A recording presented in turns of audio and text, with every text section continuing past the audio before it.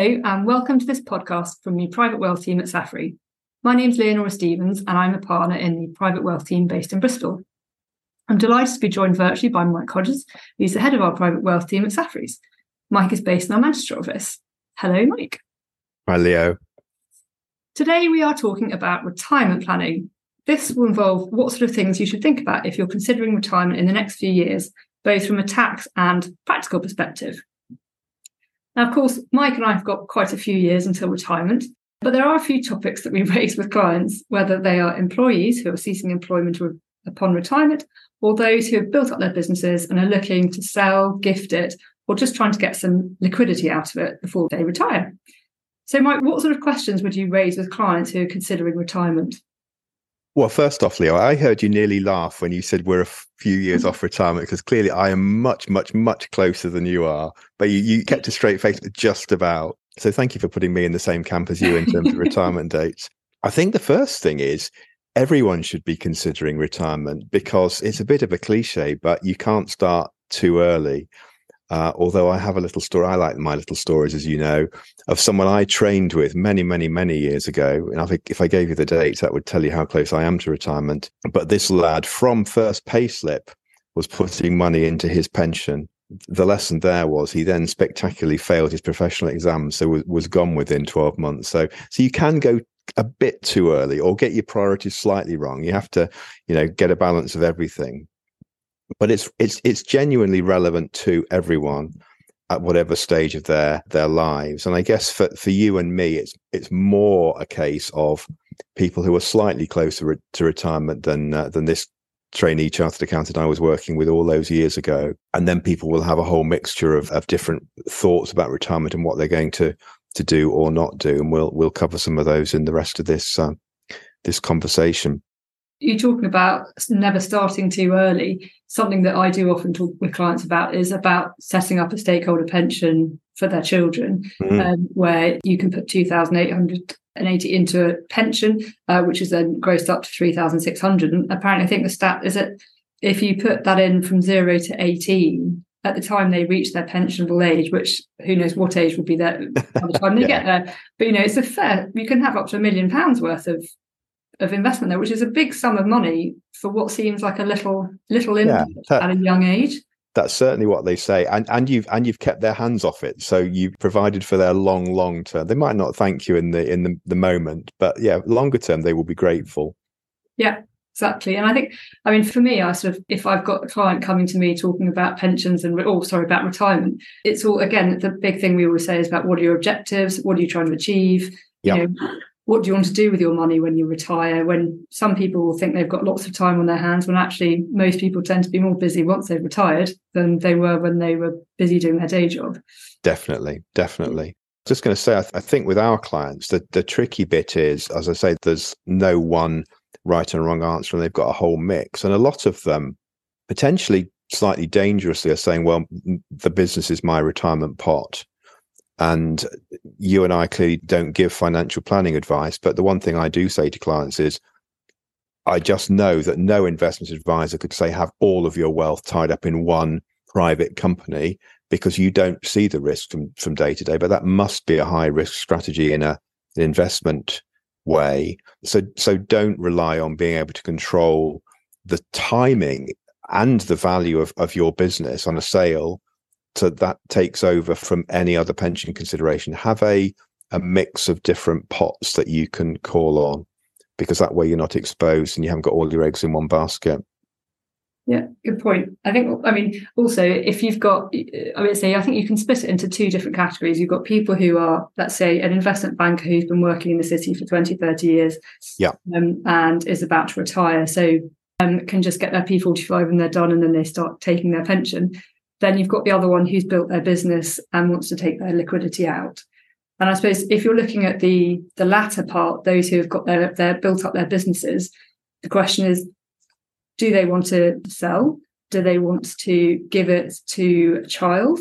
And if they were to give it to a child, there's sort of tax benefits of sort of giving business assets away. But then that's great. But where are you getting your liquidity from and your funding for your retirement? Yep. Something, if you decide to sell your business, There's obviously business asset disposal relief to think about there. But, I've had clients where they've sold their business, they're in their sort of mid-60s, and they go from having had a really IHT friendly asset being shares in their business to then having a stack of cash and thinking, oh, I've now got a huge inheritance tax liability. Yep. What do we do about that? And my first go-to with that would normally be speaking to a financial advisor, well, the client would, to ascertain how much of that money do they actually need to enjoy the rest of their lives. And then do they want to give away that cash at that point? Or do they want to start thinking about investing in IHT friendly assets, whether that's sort of AIM listed portfolio, or do they want to start farming actively? Or, again, it goes back to what's the objective there. But those are sort of, I think those are things that they need to keep in mind, depending on what the outcome what they want to get to. Definitely. And I was telling you the story the other day of a client of mine many years ago, and he had partly sold his business to his daughter. And that's a good point. I would say you don't have to give it away because you've worked hard to build the business. And it may be that you therefore don't give it, but you sell it, and you can arrange the terms to make it affordable so that you're not passing the business on with a huge amount of debt. But he was then, month by month, just accumulating cash. He couldn't spend it fast enough. And that's one of the other things I say to people when they're doing their planning. You will get to a point where the sort of luxury foreign holiday is no longer attractive. Your life sort of gets more modest. So don't think you necessarily need all of that money until your dying day. And my advice to him was, actually, it might be sensible from a business property relief IHT point of view to reinvest in the business. You'd have to survive 2 years, but you could afford for that investment to fall by 40% and still be sort of net as well off. So sometimes you're right, the cash versus BPR investment becomes a slightly interesting proposition to plan for. Yeah, I think the sort of obviously that in that example you had someone who's generating a lot of cash, which whether it was sort of from an income perspective, but something I often speak to clients who are in their tends to be they're in the midst of their career, they're earning the big bucks, and you raise the topic of inheritance tax, at which point they sort of say, well, I'm only in my 40s, I don't really need to think about that. They've probably got 3 or 4 kids at private school, so they've got school fees going out. But they're at the stage when they have huge amounts of surplus income, potentially, where you can make the really useful gifts out of surplus income, which is exempt from inheritance tax. But then when sometimes they then move from having been employed for years to being retired, depending on their pension level and their outgoing, they might actually not have that surplus income anymore. Yep. So they go from a position where they can do little and often to make some really good IHT moves as well, to going to a position where actually they're needing all their income, and it might be that their assets are then in capital and that's the growth is what they're living off. So again, these things are always good with anything, whether you're moving abroad or whether you're retiring. It's always good to start thinking about it earlier on. Yep. And get that ball moving so that you can make use of all these little tips and tricks along the way just to make things more efficient, really. No, definitely. Would you say with clients, though, now that retirement has changed slightly now from where potentially 20, 30 years ago, when there was the less technology and pre-COVID, would you say that people there's no real stop date? Have you seen people tend to carry on? Yes, yeah, definitely, because you can do it. I met someone I signed up as a client within the last 3 weeks or so, and he barely goes into the office. He says he goes into the office once a month maximum.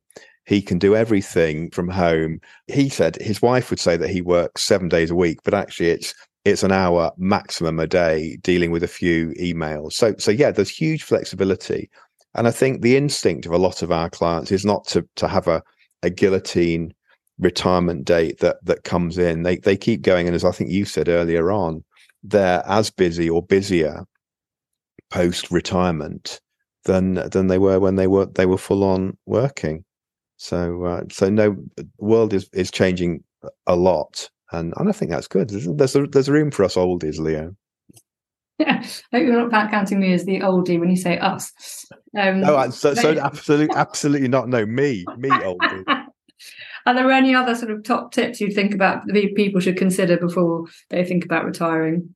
No, do your own thing. Be comfortable with what you're doing. Have a plan, because I think that does work. Have a plan that you share with your family and your loved ones, because that's better than keeping it all to yourself. But no, do what you're comfortable with. So I had a client, and I'd done various transactions with him over the years.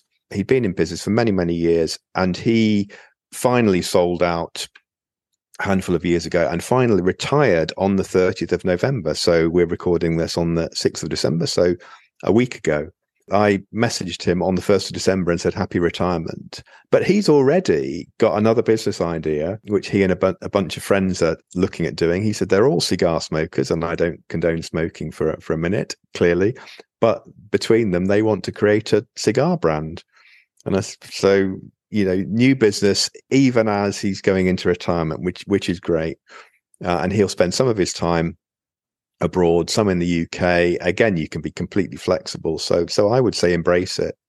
It keeps your brain active. If these are people who've been active all through their working lives, then they'll have a great retirement, but they won't stop all of a sudden, and they'll carry on. So no, all power to them.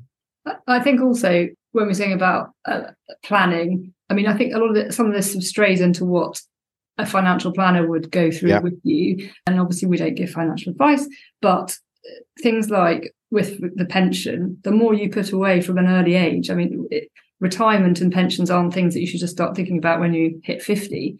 That the more you put away, much like I say, the stakeholder pension, if you can put away as much as you can from a younger age, the growth on that will be astonishing if you think about it over a 30, 40-year period. Yes. Yeah, so no, absolutely. Make the most of that where you can. And you are then creating more options for yourself when you reach retirement age, however we define that now. So you've got some flexibility.